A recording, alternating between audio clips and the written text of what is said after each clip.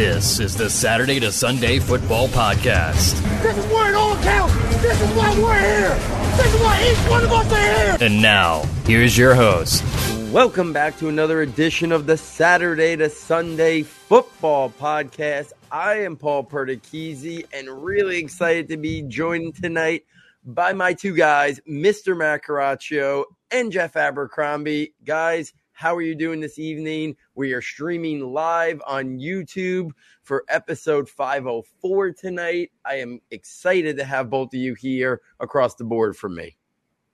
Well, Paul, I'll just jump in and just say you go to 500 and all of a sudden it's like everything just changes, right? I mean, like all of a sudden we go to episode 500 and we're like doing everything with segments and now we're going live. I mean, there's just oodles of change happening. I hope everybody in the audience that's listening can feel the streams and the waves of change. Get ready, people. Get on your surfboards. Here we go. The next 500 episodes are going to be fun. Jeff, how you doing finally tonight? Got a full house too. Yeah, I mean, we finally got a full house. We're all here. I mean, we catch up individually all the time, but just to chop it up together, it's a good start to the year.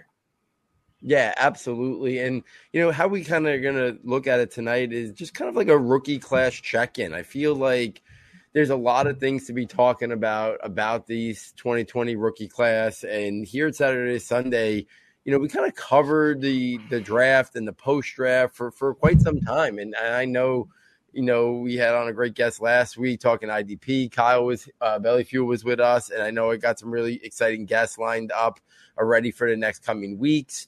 And looking forward to it before we kind of turn the page to like the summer seminar series that Matt's bringing back this year. Jeff and I talking about our overall dynasty ranks. And then we finally turn the page to the next wave, the next draft class before college football season kicks off with our preview shows. But there's so much to dissect and talk about. So how we're going to talk about it tonight is we're going to basically break down the show into three parts. We're going to talk a little bit about, you know, some stock up, stock down based on some current NFL news, based on OTAs and mini camps. Second, we're going to talk a little bit about some trends that we've seen in our own rookie drafts and kind of a little bit more universal. Maybe some people are drafting late. I know I still have a handful of rookie drafts that have not taken place yet that are a little bit later in June and early July. And then also just some of our favorite rookies in terms of scheme fits, in terms of where they landed. So why don't we get right into it? And I think the first thing that I want to talk about is Terry McLaurin is continuing to miss time. They seem to be far apart in their contract disputes and discussions. We've seen major stars at the wide receiver position be traded this offseason. I know Ron Rivera is coming out and saying they're not trading Terry McLaurin, you know, but Mike Vrabel once said A.J. Brown's not being traded as long as I'm still the coach here. Well, he's still the coach there, and A.J. Brown was traded. So I don't really know that, you know, Ron Rivera has much say in whether or not Terry McLaurin ends up getting traded. But I think with all this Terry McLaurin news, it's got to be stock up on Jahan Dotson right now. I think he's one of the guys right now after rookie minicamps and OTAs who's seen his stock go up. I think a couple other guys, and then I'll kind of throw it over to you guys. Michael Thomas, I mean, it's been like 2 years since we've seen him be a dominant receiver.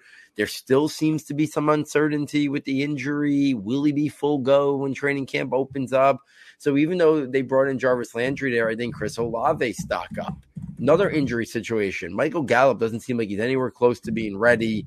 Obviously, they brought him back after they traded Amari Cooper, but I think that's going to give Jalen Tolbert a real opportunity early in training camp and maybe even the regular season to see significant snaps. There's been some reports out there from Pittsburgh beat writers that there's a lot of thought out there in Pittsburgh that the drafting of the wide receivers this year was all about them not feeling comfortable signing Deontay Johnson or Chase Claypool to major money next offseason. So I think a little bit from if you're buying into that Pittsburgh beat reporter talk, I think a little bit of a stock up on George Pickens. So I don't want to go too far. Dotson, Olave, Tolbert, Pickens. Jeff, let me bring it over to you first. Anywhere you want to go with those names in terms of some thoughts. Well, my biggest one is Dotson, because I thought even with Terry McLaurin there, they could coexist really well. I still think we'll probably more likely than not see them all there together. But being able to get quality reps with the first team and just kind of work a little bit on his craft, hone that in without, having to share the spotlight quite as much, I think that's valuable, right? Like, it's a big transition, and getting those reps, I think actually plays a big role in how well they transition.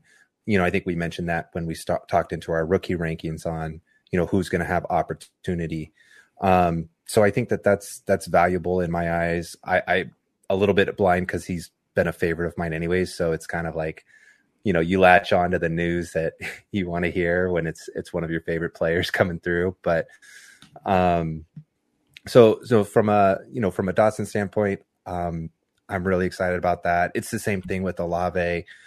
Again, a lot of questions. I still think at the end of the day, we'll see everybody out there together, but it's the same story, right? Getting all those practice reps.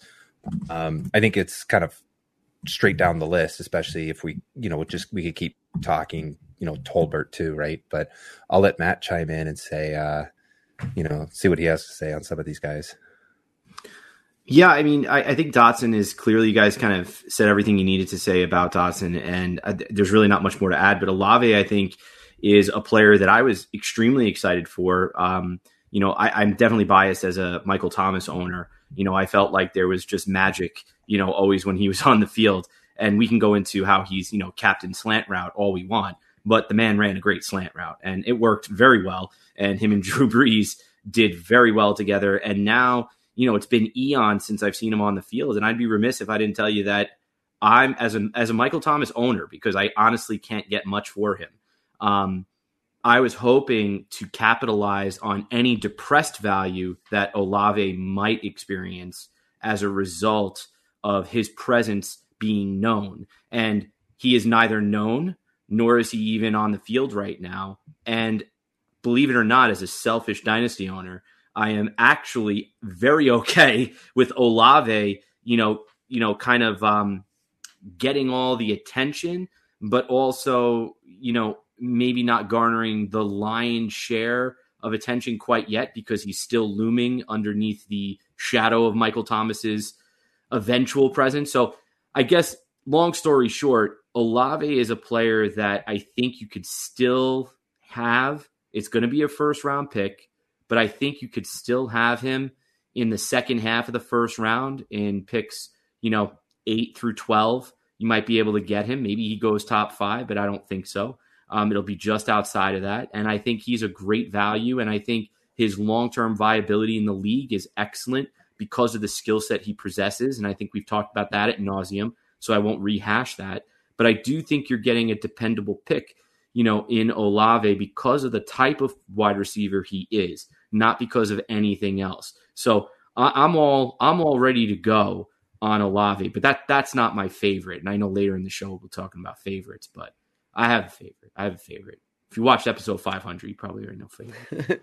Yeah, I mean, I think it's going to be really interesting to see. I know a lot of people thought maybe the Jarvis Landry signing was going to impact Olave. I think it was more of just, they needed a third wide receiver. And I think it's more that if insurance for Michael Thomas in terms of whether or not he's fully ready to go. I mean, to me, Michael Thomas and Jarvis Landry occupy more of a similar space on the field as best probably inside in the slot than where Chris Olave is going to play. Olave is going to be an outside wide receiver for that. I mean, he's got some inside-outside versatility, but based on the Saints and I think he's going to be mostly outside, especially with Landry and if Michael Thomas is healthy. So that's going to be really interesting. And, we talked about Dotson. I'm a big fan of Dotson. He's going to come up a little bit later as well when we get to some rookie trends. So I'll save some more thoughts there.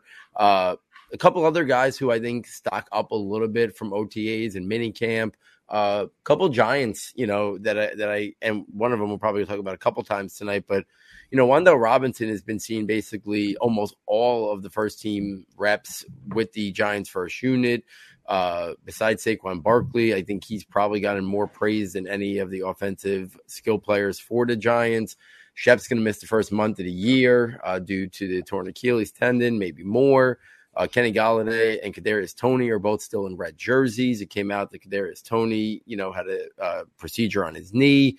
Golladay still, always seems to be something going on, injury there. So Robinson has definitely been a star of the Giants rookie minicamp and OTAs.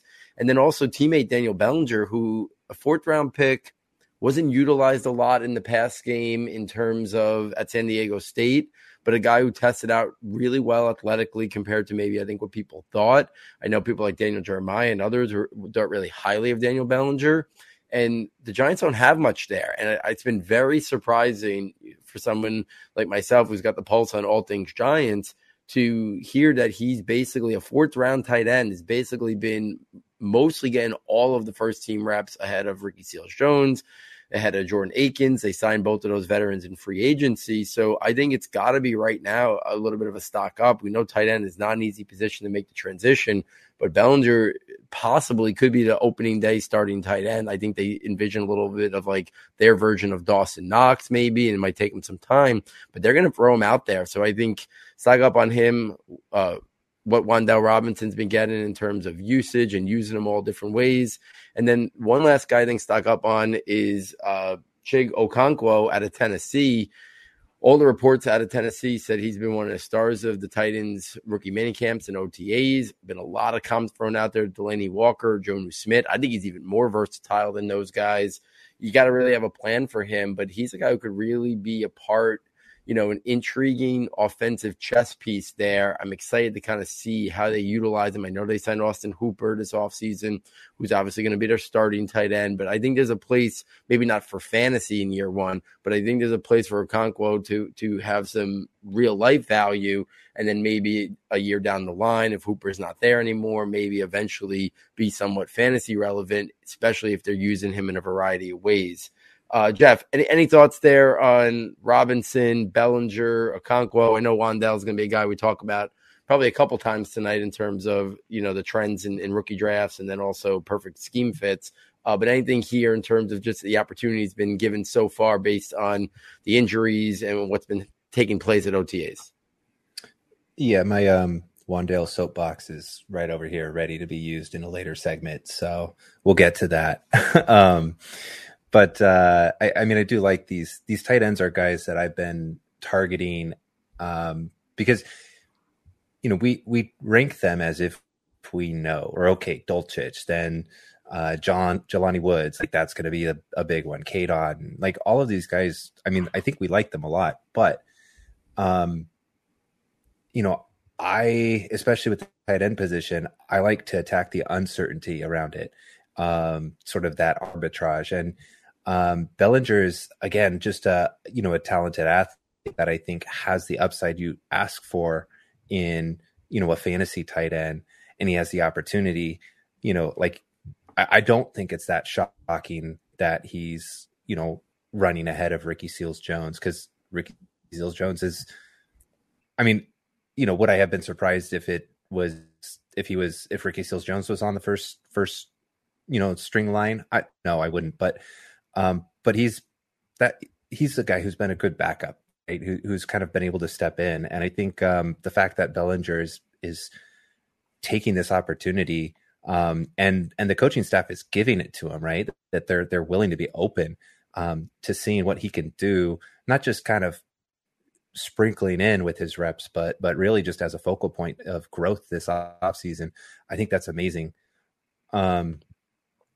So I really like Bellinger and Okonkwo as well, right? Another one that, when we talked about our rookie rankings, excited for what he could do. The one caution between the two of them, an offense doesn't necessarily need to feature a tight end, right? And I'm not sure we're at the point where the Giants offense is going to feature a tight end as a target the same way the Titans will. That's always been a part of that scheme, especially when it's running well. So I think if Okonkwo can be the rookie that, seizes that opportunity, he might have the better stats this year. Yeah, Matt, before I kick it over to you, I think the thing with the Giants guys is I think they could bring in year one more on-field value And it may take some time, whether that's Kenny Golladay not being there, whether Sterling Shepard officially not being there. I think Wan'Dale's going to have some spiked weeks because when he makes a big play and you combine that to the different ways they're going to utilize him. So, like, to me, Wan'Dale Robinson is more, a guy who I'm intrigued with for best ball, maybe a last pick or two in a best ball setting for this year. Obviously, I love him in a dynasty setting because I do think he could be a guy who could be an 85, 90 catch guy, utilized in a variety of ways as well. And Bellinger is a guy that even if he starts, I don't think we're going to see a lot of fantasy value early on, similar to Dawson Knox, but he's got the athletic traits. And then he could be a guy that they're grooming and maybe down the line. So when you have those deeper leagues where you could store a guy on a taxi squad or something like that, I'm really intrigued by Bellinger and then Okonkwo. Matt, let me bring it over to you because I know you just said you watched some Okonkwo recently to kind of get a feel for his game. Any thoughts on Okonkwo or anything with Bellinger or Wan'Dale? I know Wan'Dale's going to be a guy that we're going to kind of hit on in almost probably each of the segments tonight if you want to hold off on Wan'Dale. But any thoughts on any of that? Yeah, I mean, I'm going to take it just from quickly two perspectives to kind of echo the same points that that Jeff did. I mean, I would honestly say that we've talked about a lot here at Saturday Sunday. I think one of the things that I don't want to say we pride ourselves on because I know a lot of people in the industry feel the same way. But I think it's something that we definitely celebrate and speak very highly of as part of our process, which is adaptability. And I think when it comes to being adaptable, it comes to this understanding that you understand a major component to success or performance on the field is going to be the opportunities that lay before the prospect. Without opportunity, there really is no way for them to begin to garner the favor needed for them to be regular contributors on a week-by-week basis. So I think when it comes to tight end specifically, because of the nature of the position in terms of the depth of contribution that they're expected to make from a blocker, both in the run game as well as a pass catcher, I think the minute you see a new coaching staff coming into a team and being willing to explore the use of their rookies as the Giants are doing with such great interest, I think you have to begin to adapt and pounce on the players that are receiving the opportunities in OTAs. Now, that doesn't mean every time a guy gets a rep in an OTA, you should be drafting them. Obviously, this is very team specific and team dependent, but Bellinger should be a guy that's on your list that is superseding in terms of even the best players at the position. In terms of the rookies, you might be jacking him up a couple notches just because of what Paul said, which is opportunity. And Okonkwo, I mean, having watched him now, there's a lot of versatility to his game. I mean, he's a 6'3", 240 plus athlete that I'm going to be honest with you. I watched him and the feelings I got was, man, he moves really well in space with the ball in his hands. He has good agility in the open field. I found that he has a really good feel for the types of gaps that are presented to him. So he sees the passability between gaps and defenders a lot differently than a gentleman that you might think of at the position. You typically think of a tight end as being a dominant kind of King Kong, Godzilla, stomp on the pedestrians on the floor type of, kind of feel. But we've seen over time the position has changed. And I think, to be honest with you, I think Okonkwo is along the upper echelon of that curve of being able to move with the ball in his hands. I see him as a weapon in the open field, a running back that's massive. I mean, this is not to take a moment and say Najee Harris is amazing, but Najee Harris is amazing because he weighs the same, is the same height, and he moves equally as well. But I see in Okonkwo that same type of ability in terms of the open field, that elusiveness. He was used a lot on tight end sweeps, and you can see it in terms of what he can do. So I picked up Okonkwo in every league that I had the capability of doing it. He's on the bench. I know he's going to sit there. And I want to see how the rest of camp breaks down. Bellinger, I already had drafted in several leagues, just by virtue of the fact that I knew the tight end position was open. And that alone is what makes me intrigued, because I think Brian Daboll is going to be looking at this as let's see what ingredients we have in the cupboard.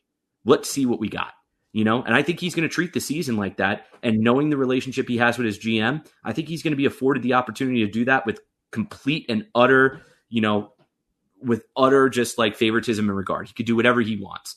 And I think that's what you want to do, is jump on the players that he's locking into early. That Bellinger sounds like a player he's locking into right now. Yeah, and I think what's really intriguing about these guys is we know the tight ends, the rookie tight ends, it wasn't ideal landing spots, right? I mean, it just wasn't, right? Trey McBride goes to Arizona. They just signed Zach Ertz to a new 3-year deal. He's probably going to be there for at least 2 years. Like Greg Dulcich goes to Denver. Albert Okwuegbunam has been a guy who people are very high on. The Colts bring back Mo Alley Cox. They draft Jelani Woods. The Jets go out and sign 2 guys in free agency that are functional to, potentially starting tight ends. Jeremy Ruckert ends up in there.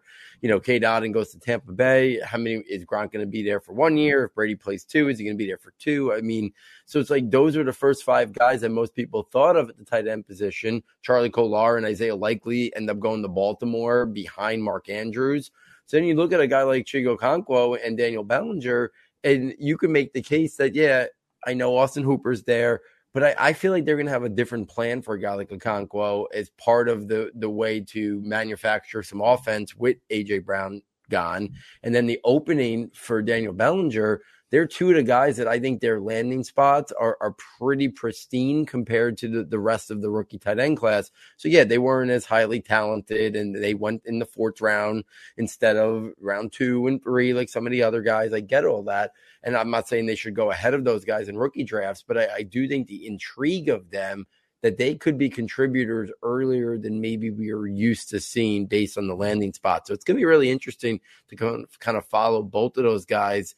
If this group that we just talked about is kind of the guys who we think news or reports are trending up, I do think there's 3 that are kind of trending the other way that I kind of want to bring up and kind of shoot this over to Jeff first and then over to Matt.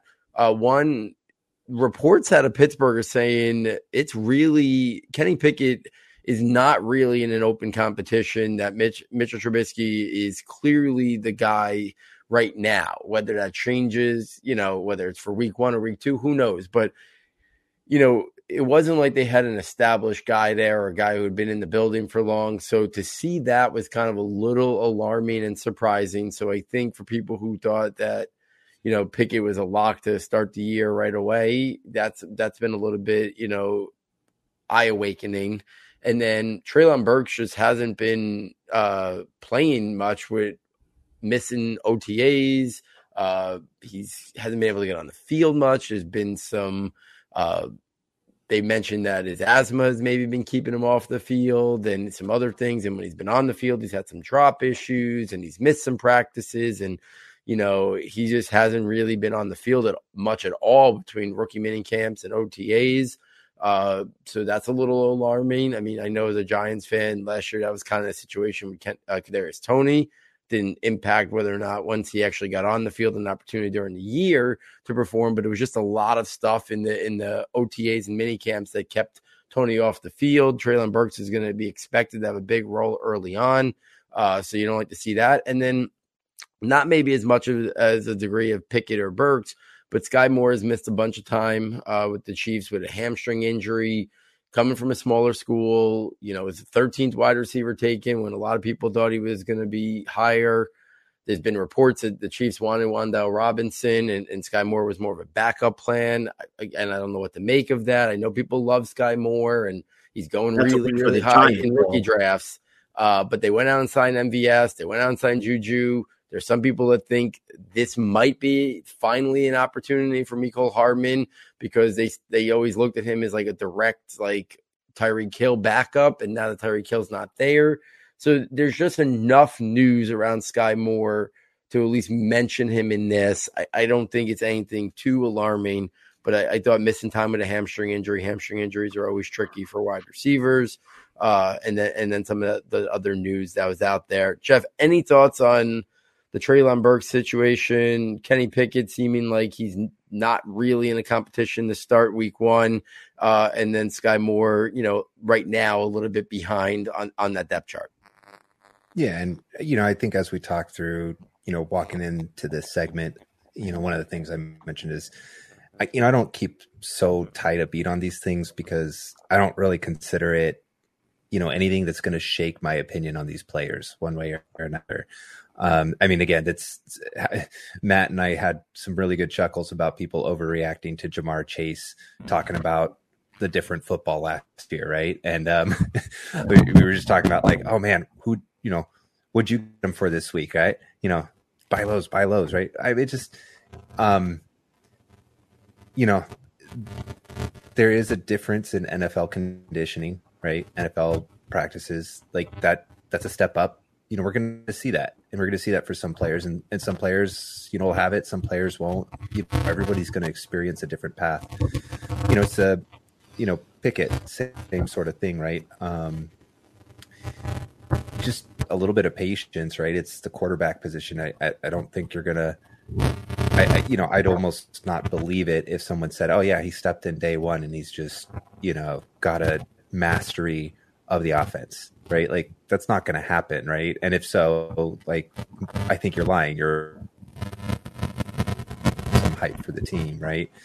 So when it comes to just, Burks, Pickett, even Sky Moore, it's one of those ones where they're all staying where I have them ranked. Nobody's really falling. They're all players that I wasn't the highest on to begin with, but I think some people have high expectations, right? Every single rookie's going to come in and crush it and produce from day one, and it's just not quite the the way that things typically land for these rookies. Yeah, I mean, I'm going to have to agree with you, Jeff. I mean, I think we all kind of laughed at the idea of, having Ja'Marr Chase being questioned early on. And that was a big part of the discussions that we were having last year. And I think it's important. I think what it's important to do is it's important to begin to at least not guide our judgments as we move into the season, but at least kind of begin to shape what the opportunities for these players are as they approach the season, right? Like, obviously it's trending that Kenny Pickett's not the guy to start day one. That seems to be the comfort level, whether there's an implied kind of motivational element there or not. I think your point, Jeff, about the cognitive load and the physical load that goes into an NFL training camp, it's going to be different than college. I mean, you're not going back to your dorm room, hanging out with your buddies and just, chilling out for the rest of the day. Like, this is now your job. And there's pressure, anxiety, intensity that goes with those types of responsibilities. Your performance is quite literally, impacting your future now in a major, major way. Yes, there's some solace that you're on a team and a roster is maybe assured to you in some respects, but I do think that there's a tremendous cognitive and physical load, basically because of intensity. And I think that those things they're not mutually exclusive. They are tethered together and they do in fact impact each other. And I think we got to really be aware of that as we move into training camps, reading reports, looking at early usage. An NFL playbook is not going to be the same as the playbook that they've been using for the last 3 years. Now, obviously, that's not true in every case, but you get my drift that the intensity level, the pressure, the overall cognitive load that goes with their performance day in and day out is in some ways moving them around that depth chart in a very real-time fashion. So there's got to be an acclimation period, and there's tons of counseling and everything from players, and there's a whole lot of supports. But I think to your point, Jeff, just to pass it over to Paul, because Paul, I'd like to kind of, maybe hear your thoughts finally, and then maybe transition over. But I think to your point, Jeff, though, I'd be surprised if these guys were completely perfect, not struggling, not finding anything, because then that tells me that there's nothing challenging them in camp. Well, what are we going to do? Wait till Sunday, game one, when suddenly they have guys challenging them? So you better hear that they're learning, they're growing, they're changing, they're having obstacles. And you want to hear those things because I think that's how you're going to get the performance that you want on Sunday. So Paul, just any final thoughts on these ideas about where to kind of situate the stock of a player as we get these little tidbits for OTAs before we kind of transition over into trends? Yeah, I mean, I think I kind of sit on the fence is that my interest is more piqued when I hear a lot of positive vibes early on than being overly concerned about this guy's not doing much yet. Because as you said, there is a development, there is a curve that's going to take. So I don't really I'm not worried in the least bit about Treylon Burks right now. Like that's not even on my radar.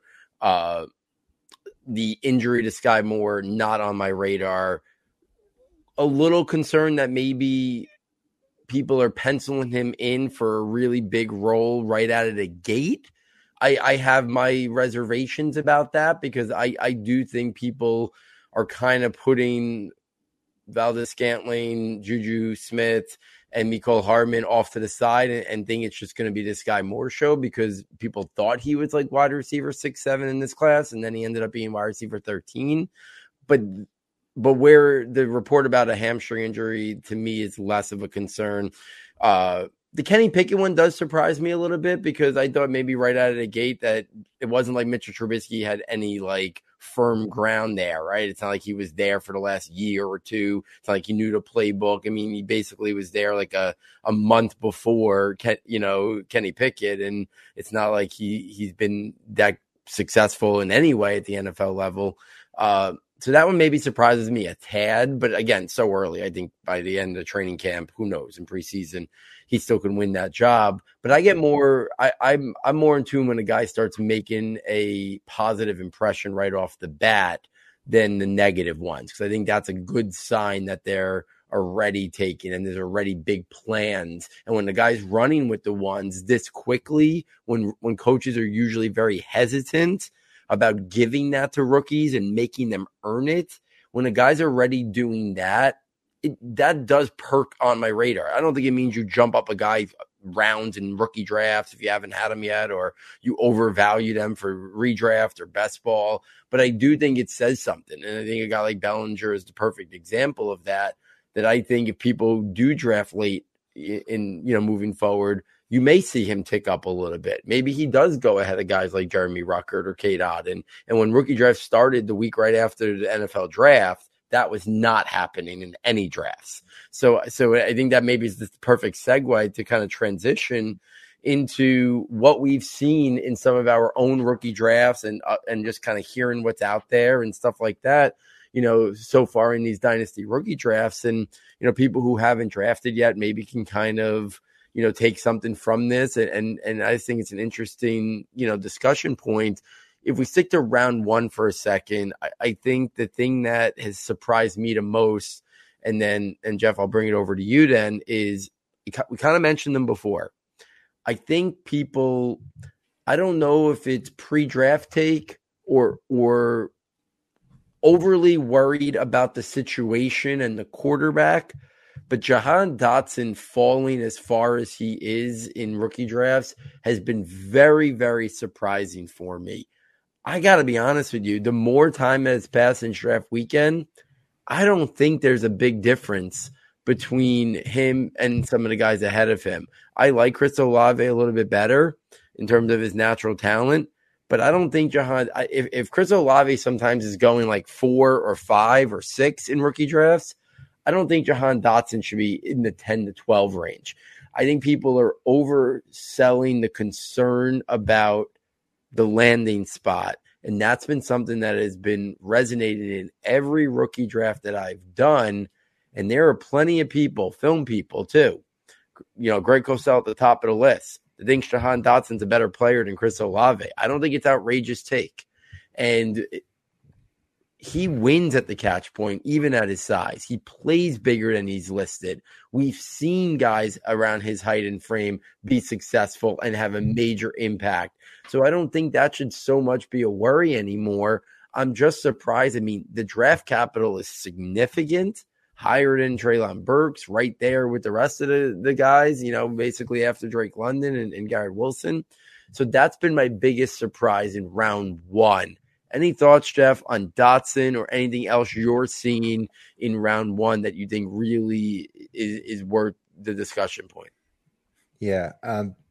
So Matt talked about how he thought maybe Olave would, come off as the 4th, 5th player off the board or wide receiver off the board or something like that. And, I've sat in a couple drafts now and, he's been the first wide receiver off the board or the third wide receiver off the board, which, I was ready to take him in that, first, second wide receiver off the board myself. So I'm not going to knock it at all. I just thought that, I'd be able to sit at the 7th pick in drafts or 8th pick in drafts even, and be able to, scoop up what I think is a top, 3, 4, 5 player in the draft. And it's just that's not how it's come down for me yet. And, I have one more to go. So hopefully but that's one thing that I've noted is, what I expected to see and what sort of was reported out there from the early ADP just hasn't come to fruition in my drafts, but what has is Jameson Williams has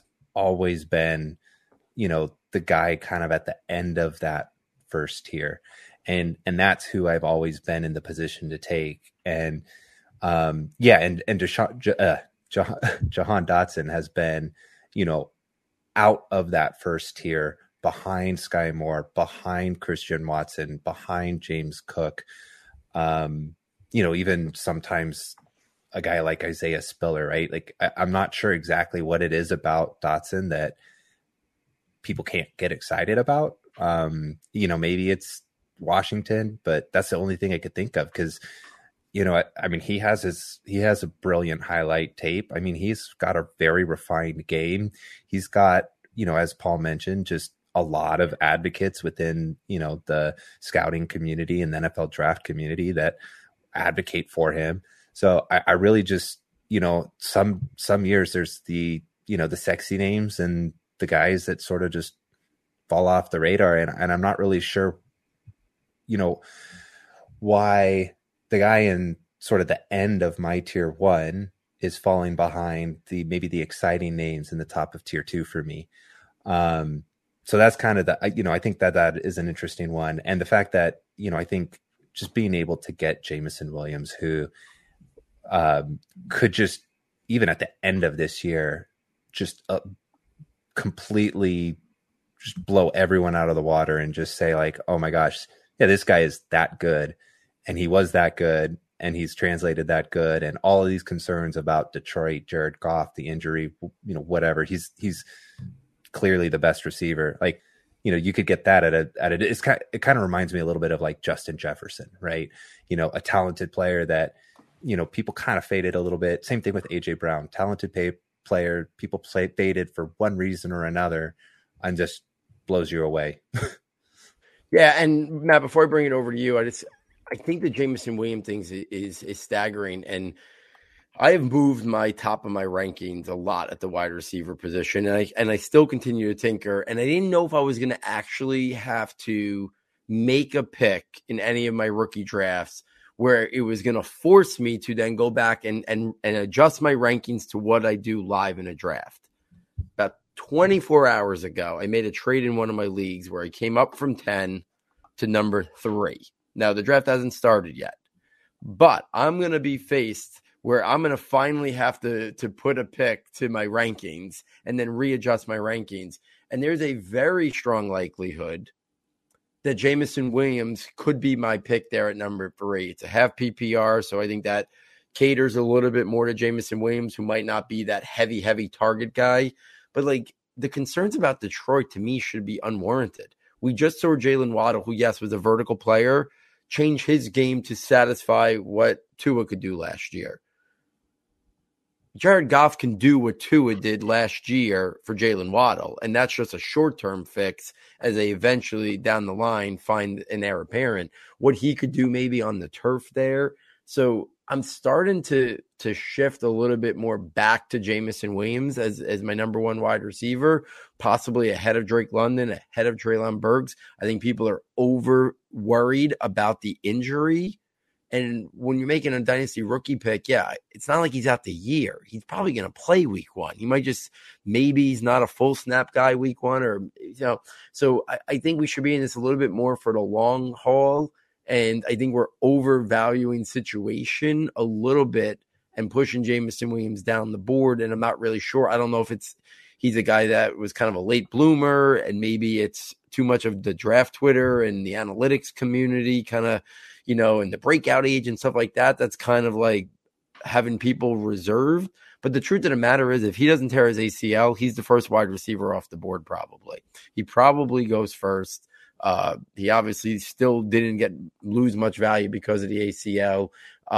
So it's just interesting how that's kind of playing out. Matt, any thoughts on Dotson, Jameson Williams before we kind of take this to some trends that we're seeing in round 2? Well, yeah, and I actually just wanted to throw a little bit of a curveball out there in this discussion because it's a trend that I'm not really sure I understand, and it'll kind of be something that we'll talk about a little bit later. But before I just address that, Dotson, I agree with you guys absolutely wholeheartedly. I think his value is being depressed. Why? I think it has to do more with landing spot and the uncertainty of everything that's going on in terms of roster and depth chart and what's going down. But I think to Paul's point, I think I take very close notice of dramatic moves to acquire as well.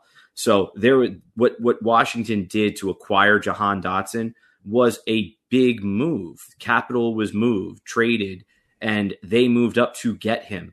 So it is purposeful. Now, was he going to be always the Robin to Terry McLaurin's Batman? Probably, but that doesn't mean he was going to be devoid of targets or long-term viability at the position. So I don't understand the depressed value of him. Jameson Williams, I'm with you guys in terms of the value being depressed. I'm not ready to put him as the number one wide receiver. I still think that Garrett Wilson is one of the most skilled receivers in the draft. I'm not ready to destroy, to let him go quite yet. But I think that when you do factor in opportunity, you have to admit that the Detroit moniker historically has been a little bit of a blemish on people's outlooks on prospects and what they could do. But they're creating levels of attack now. Now you have Amon-Ra St. Brown. You bring in Jameson Williams. You have TJ Hawkinson. You have DeAndre Swift. You're talking about levels of attack. And I'm going to be honest with you, Jared Goff is very capable of using a variety of targets. He can do that. He sustained Robert Woods. He sustained Cooper Kupp. He sustained Tyler Higbee. We could argue he broke those guys out. And he actually was able to handle that rather easily. So I'm not ready to say, listen, Jared Goff is not Aaron Rodgers. He's not Patrick Mahomes, but he's a viable quarterback. And he went to a place that had nothing. Now they're building something. So the landing spot for Jameson Williams is not in the cards. The one I'll leave everybody with on a cliffhanger as we get into it a little bit later is I'm shocked, honestly, because this is my own personal preference. I'm shocked Christian Watson's going ahead of George Pickens. I just don't get that. I'm sorry. I mean, Christian Watson, the career, the trajectory, where he could go, I get the potentialities of his outcomes.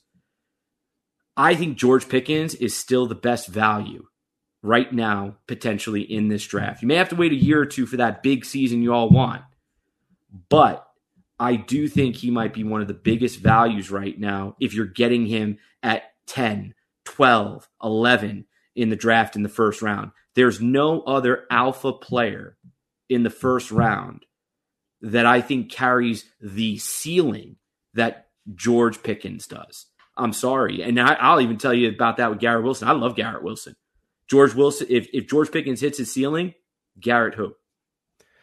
Yeah, I mean, listen, I think Christian Watson and Sky Moore are two really unique situations that it feels like nobody has reservations on them coming from a smaller school and not going up against big time competition.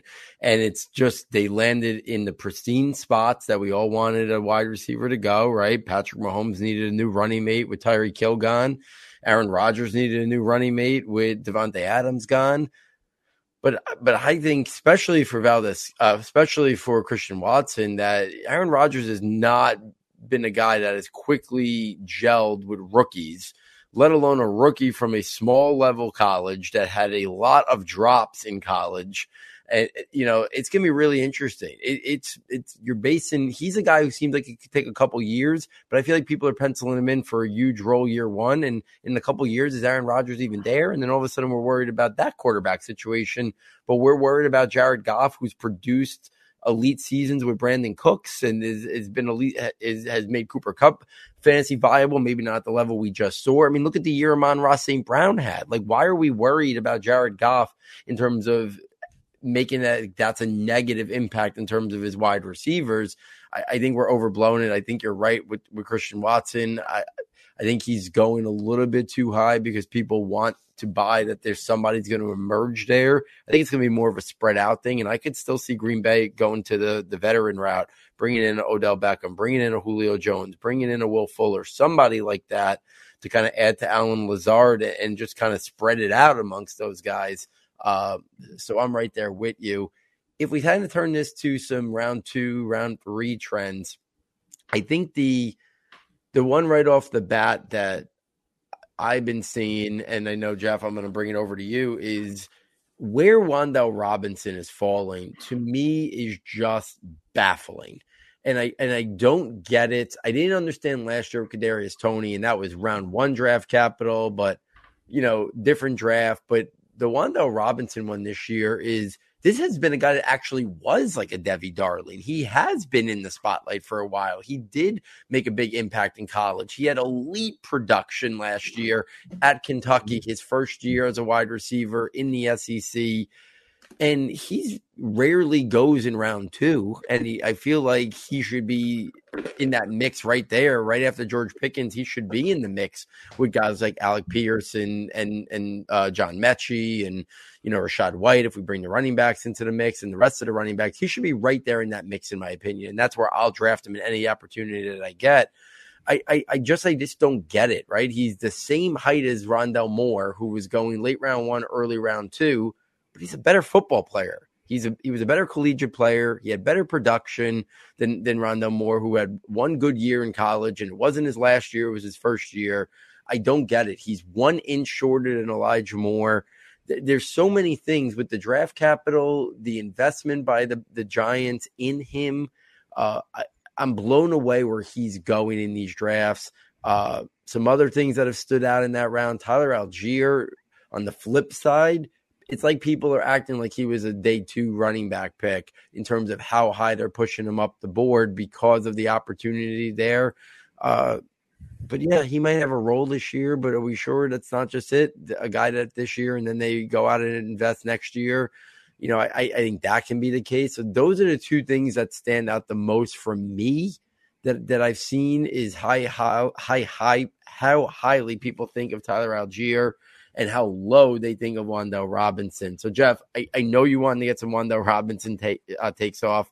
I'm just going to stand on my soapbox right and go right and now. go. Yeah. Here's I'm pulling out my soapbox right now. All right. Well, maybe just to explain kind of what I'm seeing, why I'm seeing it. There's this cluster, not only some of those day 2 running backs like Rashad White, but day 3 running backs pushing their way in there as well. The Zamir White, Isaiah Spiller, Tyler Algier, Dameon Pierce, sometimes Tyrion Davis-Price, joins Rashad White. And just that's a bulk of 6 running backs right there that, people, I guess, are really thirsty for. We know it's not a great running back class. But I think people are trying to throw their dart there and letting some insane value fall. And so let me just players I've seen go ahead of Wan'Dale. Jalen Tolbert, all of my drafts. Tyler Algier, all of my drafts. Keontae Ingram, in over half of my drafts, I've seen him go over Wan'Dale Robinson. I've seen Hassan Haskins, Kyron Williams. I've seen Justin Ross and Khalil Shakir as wide receivers go ahead of Wan'Dale Robinson. I have seen Sam Howell go ahead of Wan'Dale Robinson in a super flex league. I've seen Kenny Pickett go ahead of Wan'Dale Robinson in a 1 quarterback league. It just, I really don't know. I have gotten Wan'Dale Robinson in every single rookie draft I've been in, and it's mostly because he's still on the board, and I don't know how far he will fall because at some point he's there, and I'm just like, I can take this pick for pennies. I just was able to draft him in my last sort of early rookie draft that's wrapping up. It's a 14-team league. I was the runner-up. I'm picking out the 13th pick. So I traded the 13th pick in the 3rd round the 41st pick in the draft and my third next year as a contender. So this is basically 2 4th-round picks to go pick Wan'Dale Robinson up after he fell into the 3rd round at the 30th pick. I got him as the 30th offensive player in an IDP draft, and a 32nd offensive player in an IDP draft, in the mid 4th round. I really don't know how, if you're at all, just even a little bit interested in him as a player, I don't know how you can't just have him on a ton of fantasy teams, because it just seems like he's being fade across the board. So that's my little soapbox. I'm happy. I'm hopefully I'll have 100% exposure by the end of the summer. The other one I'll kind of, mention that I've had to make the decision between Wan'Dale and Trey McBride a few times.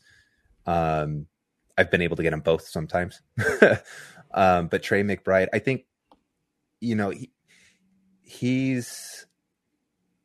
it's not the greatest tight end class. I know, Paul's had sort of his opinions. That's been kind of a bucket of tier 2 tight ends, no tier 1 tight ends. And maybe it's a landing spot, but I think we don't expect tight ends to break out year 1 anyways. And I think, while I love the values of Bellinger and Okonkwo, I think when McBride starts falling to the end of the 2nd round in tight end premium leagues, it's just one of those ones where it screams value to me as well. And instead of, when I see Justin Ross go in the 3rd round, love the player Justin Ross, love what tantalizing upside he could be, but an undrafted, you watch your tongue, Jeff. Well, you watch your tongue about Justin Ross. Well, I had him as a target, for all of my drafts. I wanted to pick him up in some of the last rounds of all of my draft and stash him on my taxi squad, and just see him develop as a player in a really good environment. But he's coming off the board in the 3rd round in all of the drafts that I'm in. And so it's just something bargain, Jeff. Bargain. Yeah. Bargain. I would, here you go, Matt. Would you take Justin Ross over Wan'Dale Robinson? Because that's, I've seen that. And I wouldn't. Yeah. I wouldn't. And I love if healthy Justin Ross, everything coming in, no issue. Yeah. But you're right. 100%. Yeah, and just, I see Justin Ross going high. I see Kyren Williams going high. I've seen Keontae Ingram going high. And I think, part of this is, in my opinion, I think we're seeing some, pre-draft take lock of, with guys like Kyren Williams, and not adjusting appropriately.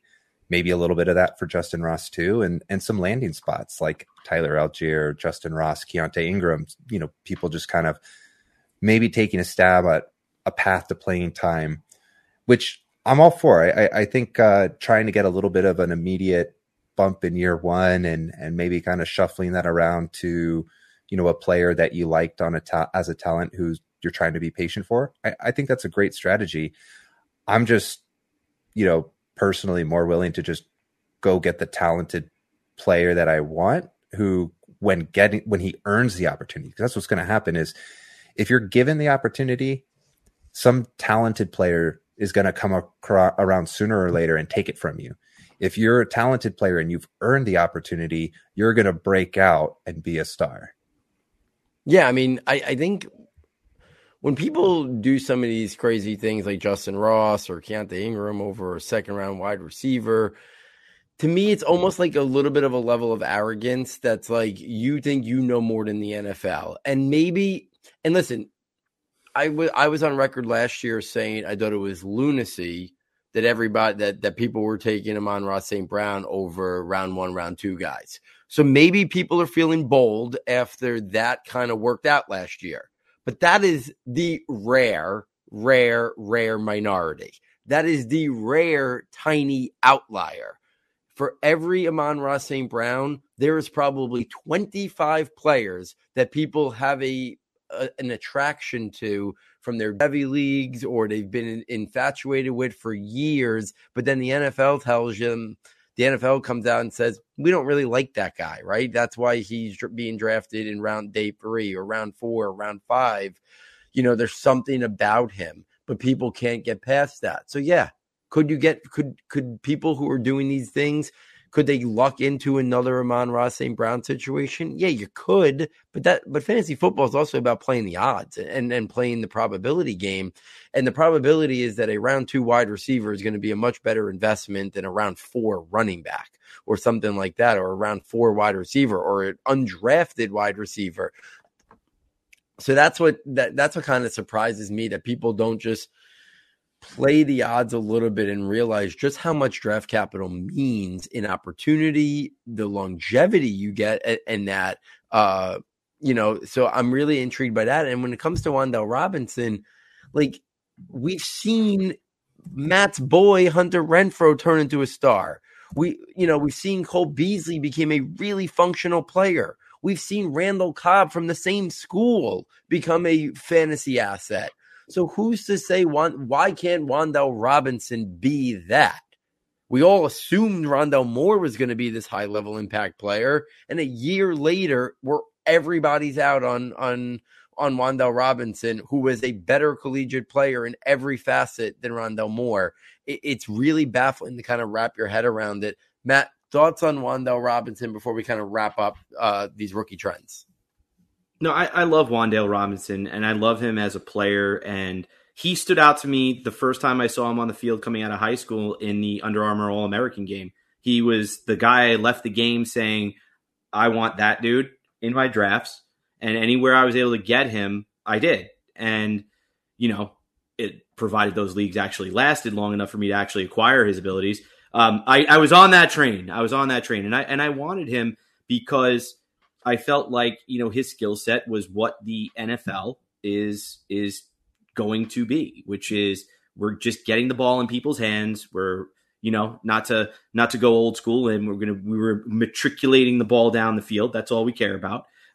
We don't really care how the ball moves down the field, as long as it gets down the field into the end zone and we score. That is mission number 1, goal number 1 of every offensive coordinator in the history of the game. I think to your points, though, and I think this is something, not to go off the rails here, but it's something that I'm working on personally, and you guys out there know that I always kind of bring a little of that. I'm always working on things, and I really want to get better as a human being. I'm trying to do that in a lot of ways, a lot of introspection.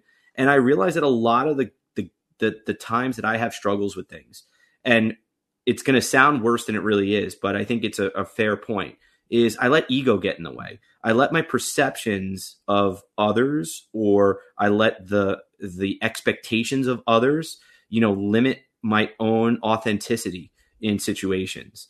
And that's something that I think, I struggle with at times. And I'm working really hard to make those changes in my life. And the reason why I bring that up is because I think that as fantasy football players, I think we want to make the big move.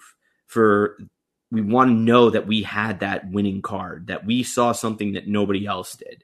And you know what? It's a hard thing to see, and it's hard to live like that. I did that a lot as a fantasy owner for a long time. And you know how many championships I had to show for it? And it's not because I didn't have some hits and misses, but I do think it was because I was interested in personally just having the player, right? Knowing that I saw the diamond in the rough.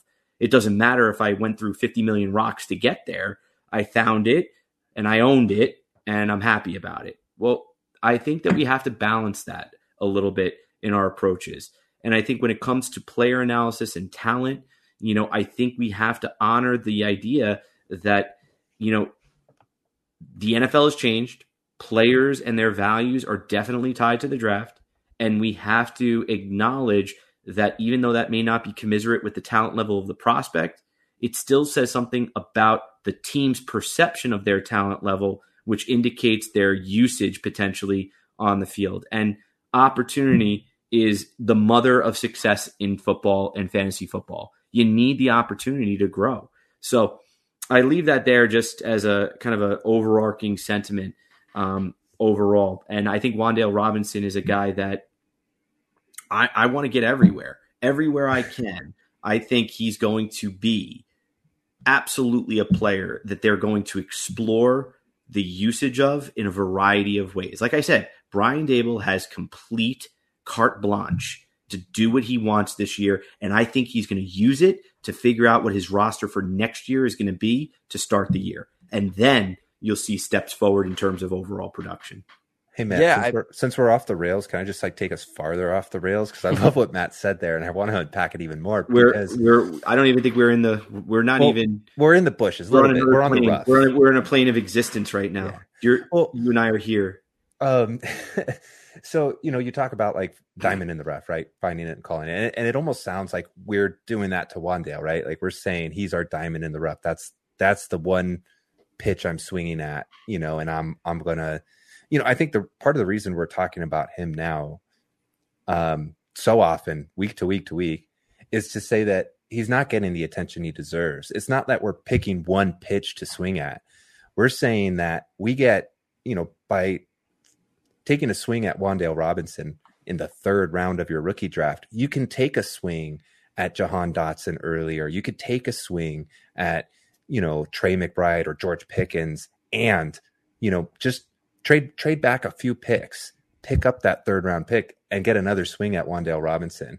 And I love this too, because part of this is you tie this in with ego, and who's some of the most egotistical people in the sports world is, your NFL football head coaches, right? They're going to be doing this same thing. They think they found a diamond in the rough. They selected them early in the draft. They're attached to that, right? So you're playing off of their ego a little bit as well, right? They're going to get that opportunity. I'm a big Isaiah McKenzie fan too, but he's not going to get the same opportunity as Khalil Shakir, who that's their guy. That's who they, attach their wagon to.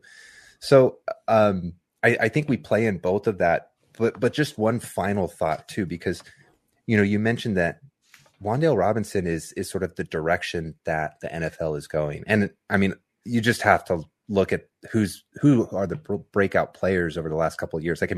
Cooper Kupp does not fit your definition of a Calvin Johnson-like wide receiver 1 overall, right? But there he is, just almost breaking Jerry Rice's records.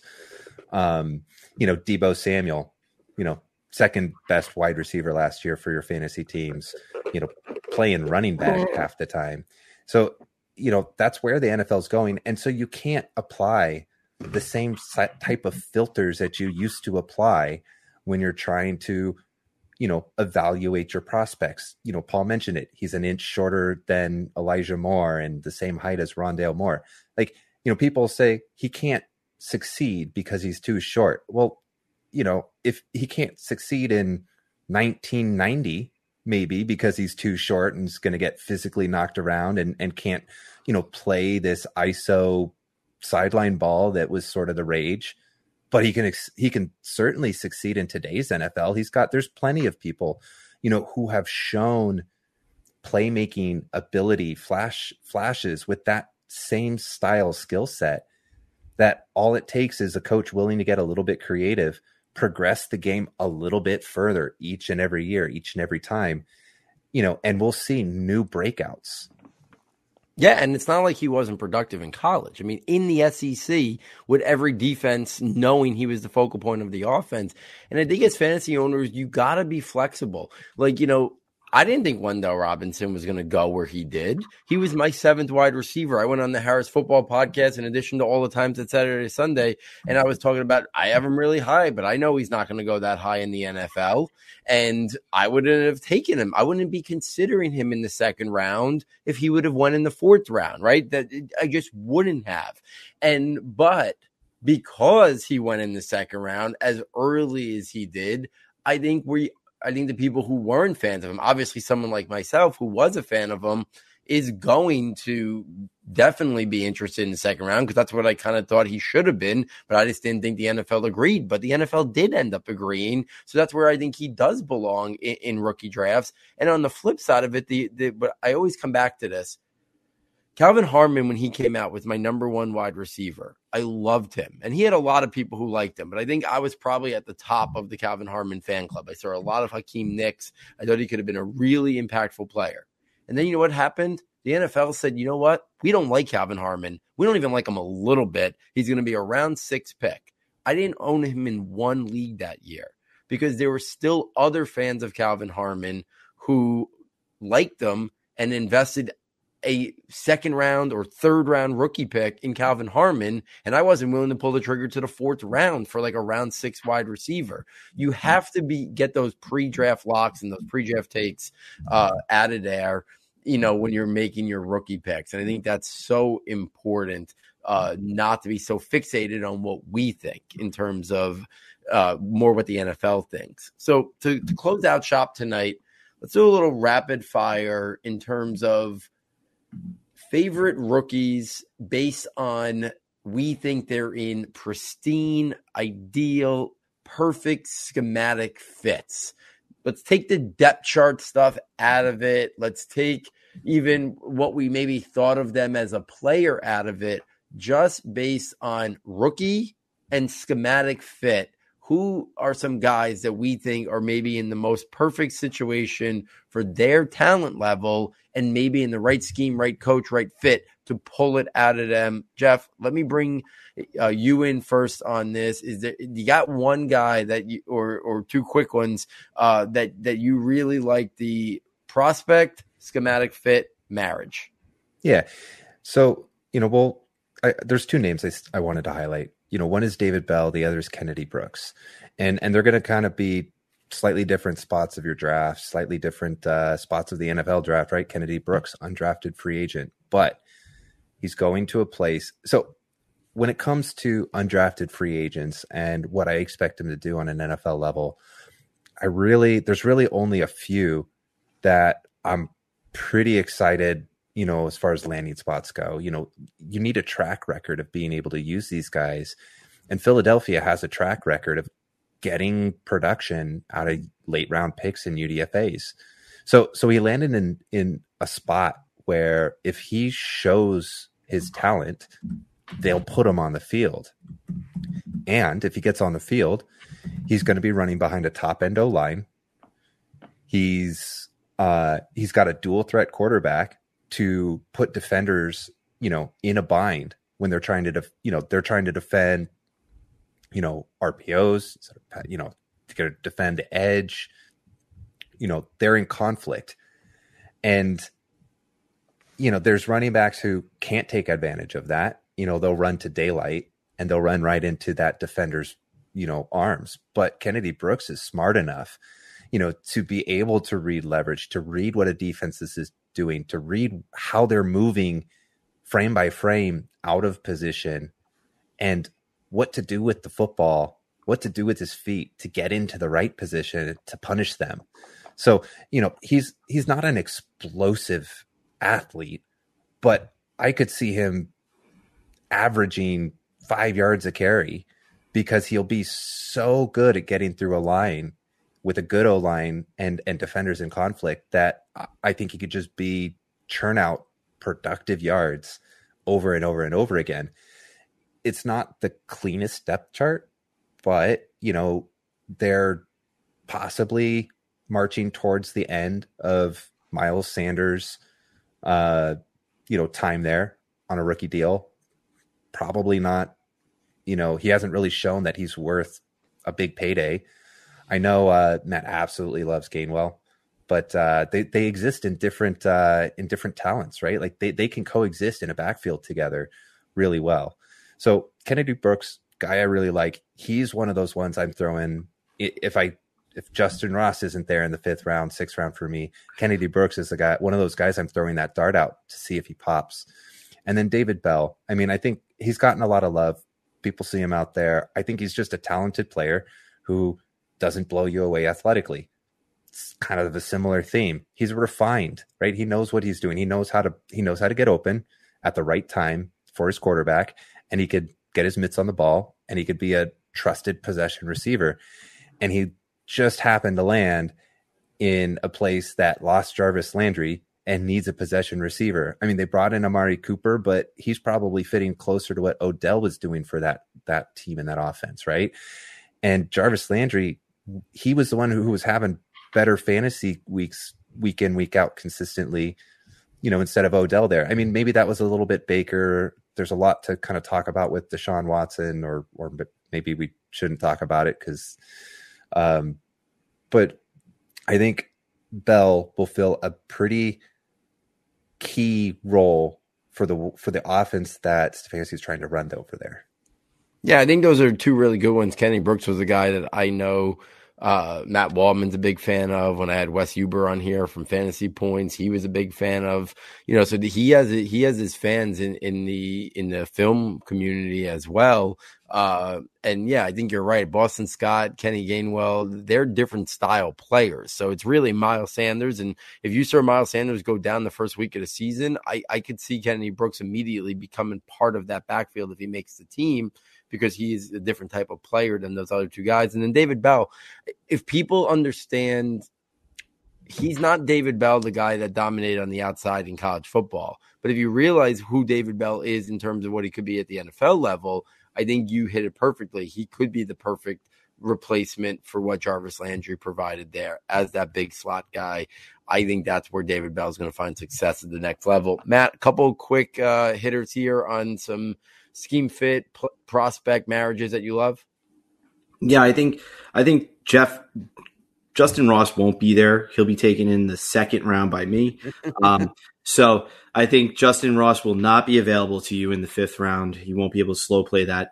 No, all kidding aside, I think the guys that I would be targeting here, I think, again, I'll say it, this is probably no joke. We said Wan'Dale like 30,000 times, so I won't go there. But to me, George Pickens is a guy that I'm going after. I love the scheme. I like the fit. I like the organization. I like their track record with wide receivers, yada, yada, yada. I think it's self-explanatory. I think George Pickens is a guy you're getting. Paul, since you piggybacked me in episode 500 to get a feel for my draft tendencies, because I know that's what you did, I will be probably considering George Pickens as early as pick number 4 so I don't miss out on him. That's how crazy I am about him. So talk about his ADP skyrocketing. You're welcome.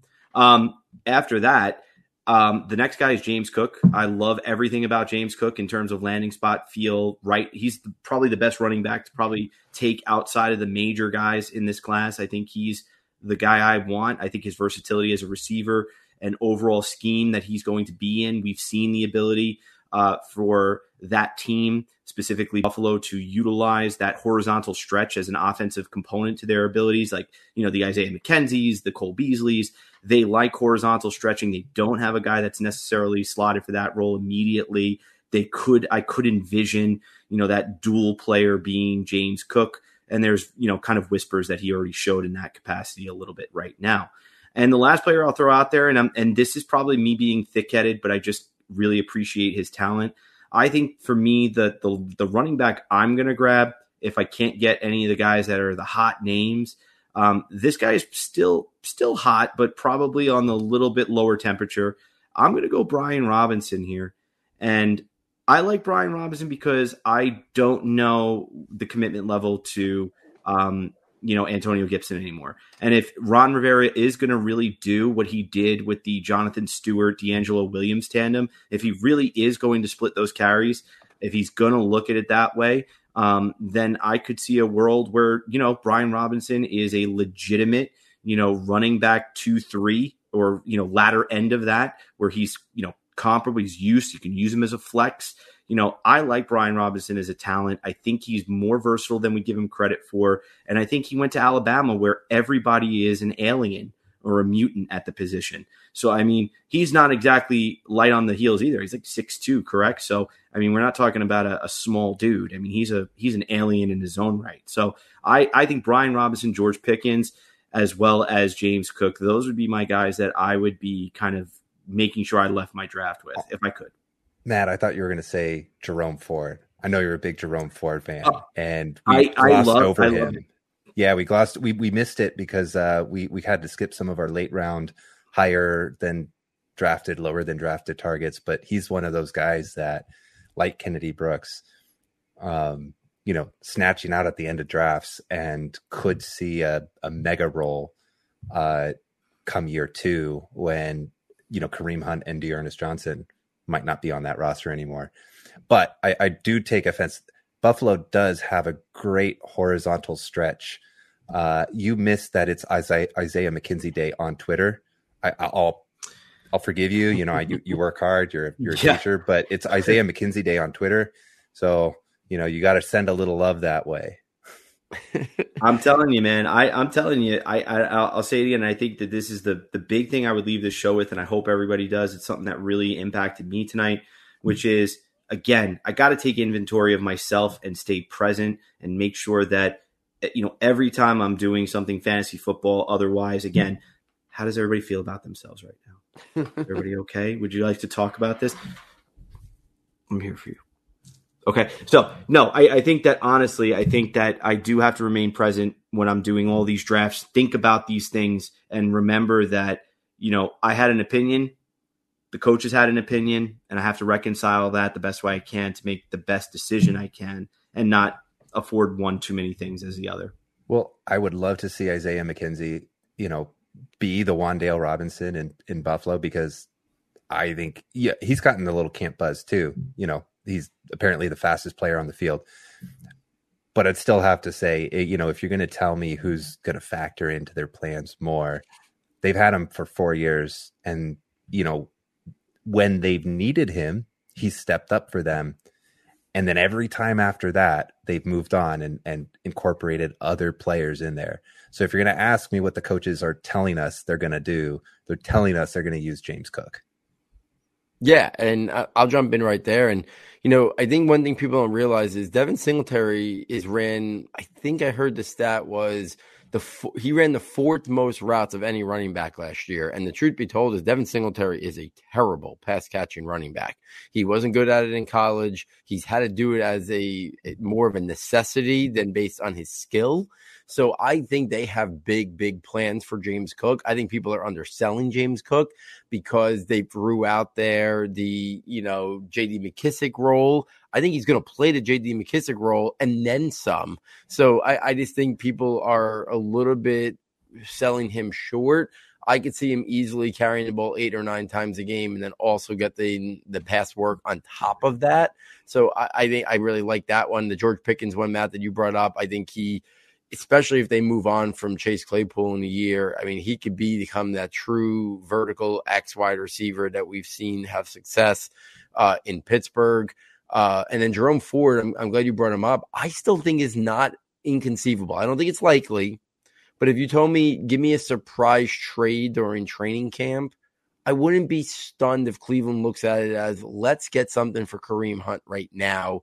We think with D'Ernest Johnson and Jerome Ford, we don't lose much in terms of the present year. And especially, you mentioned it before, especially if this year is going nowhere, if Deshaun Watson's suspension is the year or indefinitely or whoever knows how long it is. What's the point of keeping Kareem Hunt there then this year? Maybe a team gives you a 3rd round pick for him, right? And then all of a sudden that opens the door now for Jerome Ford to potentially be in the mix right now, and then even more so next year. So I think that's an interesting late stash, because I was a big fan of him on film as well. And my 2 scheme fits real quick. I'll say Rachaad White, and it's more even so it's not even so much the scheme or the coaching fit. It's the Tom Brady fit for year one. Tom Brady loves passing to his running backs. He's always looking for them. Rachaad White, besides James Cook, was the best receiver running back in this class, but he also has more of a prototype to maybe be a regular contributor in terms of the run game as well. But I love the schematic fit there in terms of what Rachaad White can be, especially if Chris Godwin is a little slow to kind of get going this year. I could really see Tom Brady maximizing Rachaad White. Now, again, he's got to be able to protect and pass protect, and that might keep Giovanni Bernard out there or keep Leonard Fournette out there doing more than they probably want him to do. But if Rachaad White can get caught up to speed in terms of pass protection, he could be a guy that Tom Brady really takes advantage of. I mean, we've seen him, James White, go 80 catches, right? 90 catches. Rachaad White has a more natural, talented skill set than a guy like James White in terms of pass catching ability. So I love that fit. And then the other one, we talked about him negatively or the negative reports at a training camp, and I still wouldn't have traded A.J. Brown. But schematically, I love the fit for Treylon Burks in that Tennessee offense. He's not a refined player right now. They brought in a refined runner in Robert Woods in terms of his route running. That's the refined route runner on their team right now. Treylon Burks is going to be the same way they developed A.J. Brown year one. That's what they're going to do with Treylon Burks. Quick hitters, play action, quick slants, wide receiver screens. I don't think they're going to put much on the plate of Treylon Burks in year one, and they shouldn't because he's not ready for that. But if you put him in that role where teams are going to have to respect Derrick Henry, who apparently is looking great off of his injury, and the way Tennessee plays, I think Treylon Burks, even if he only is really good at a couple things year one, still could be an impactful player as he's refining and expanding his game, because they're not going to ask him to run a detailed route tree year one, and they're not going to need him to. He's going to be the guy they look to get the ball into right away at those quick slants and wide receiver screens, the bubble screens, the stuff off of play action that gets him the ball in some space, and then let him do his work after the catch where he's at his best right now. So I really like the Treylon Burks schematic fit there in Tennessee as well.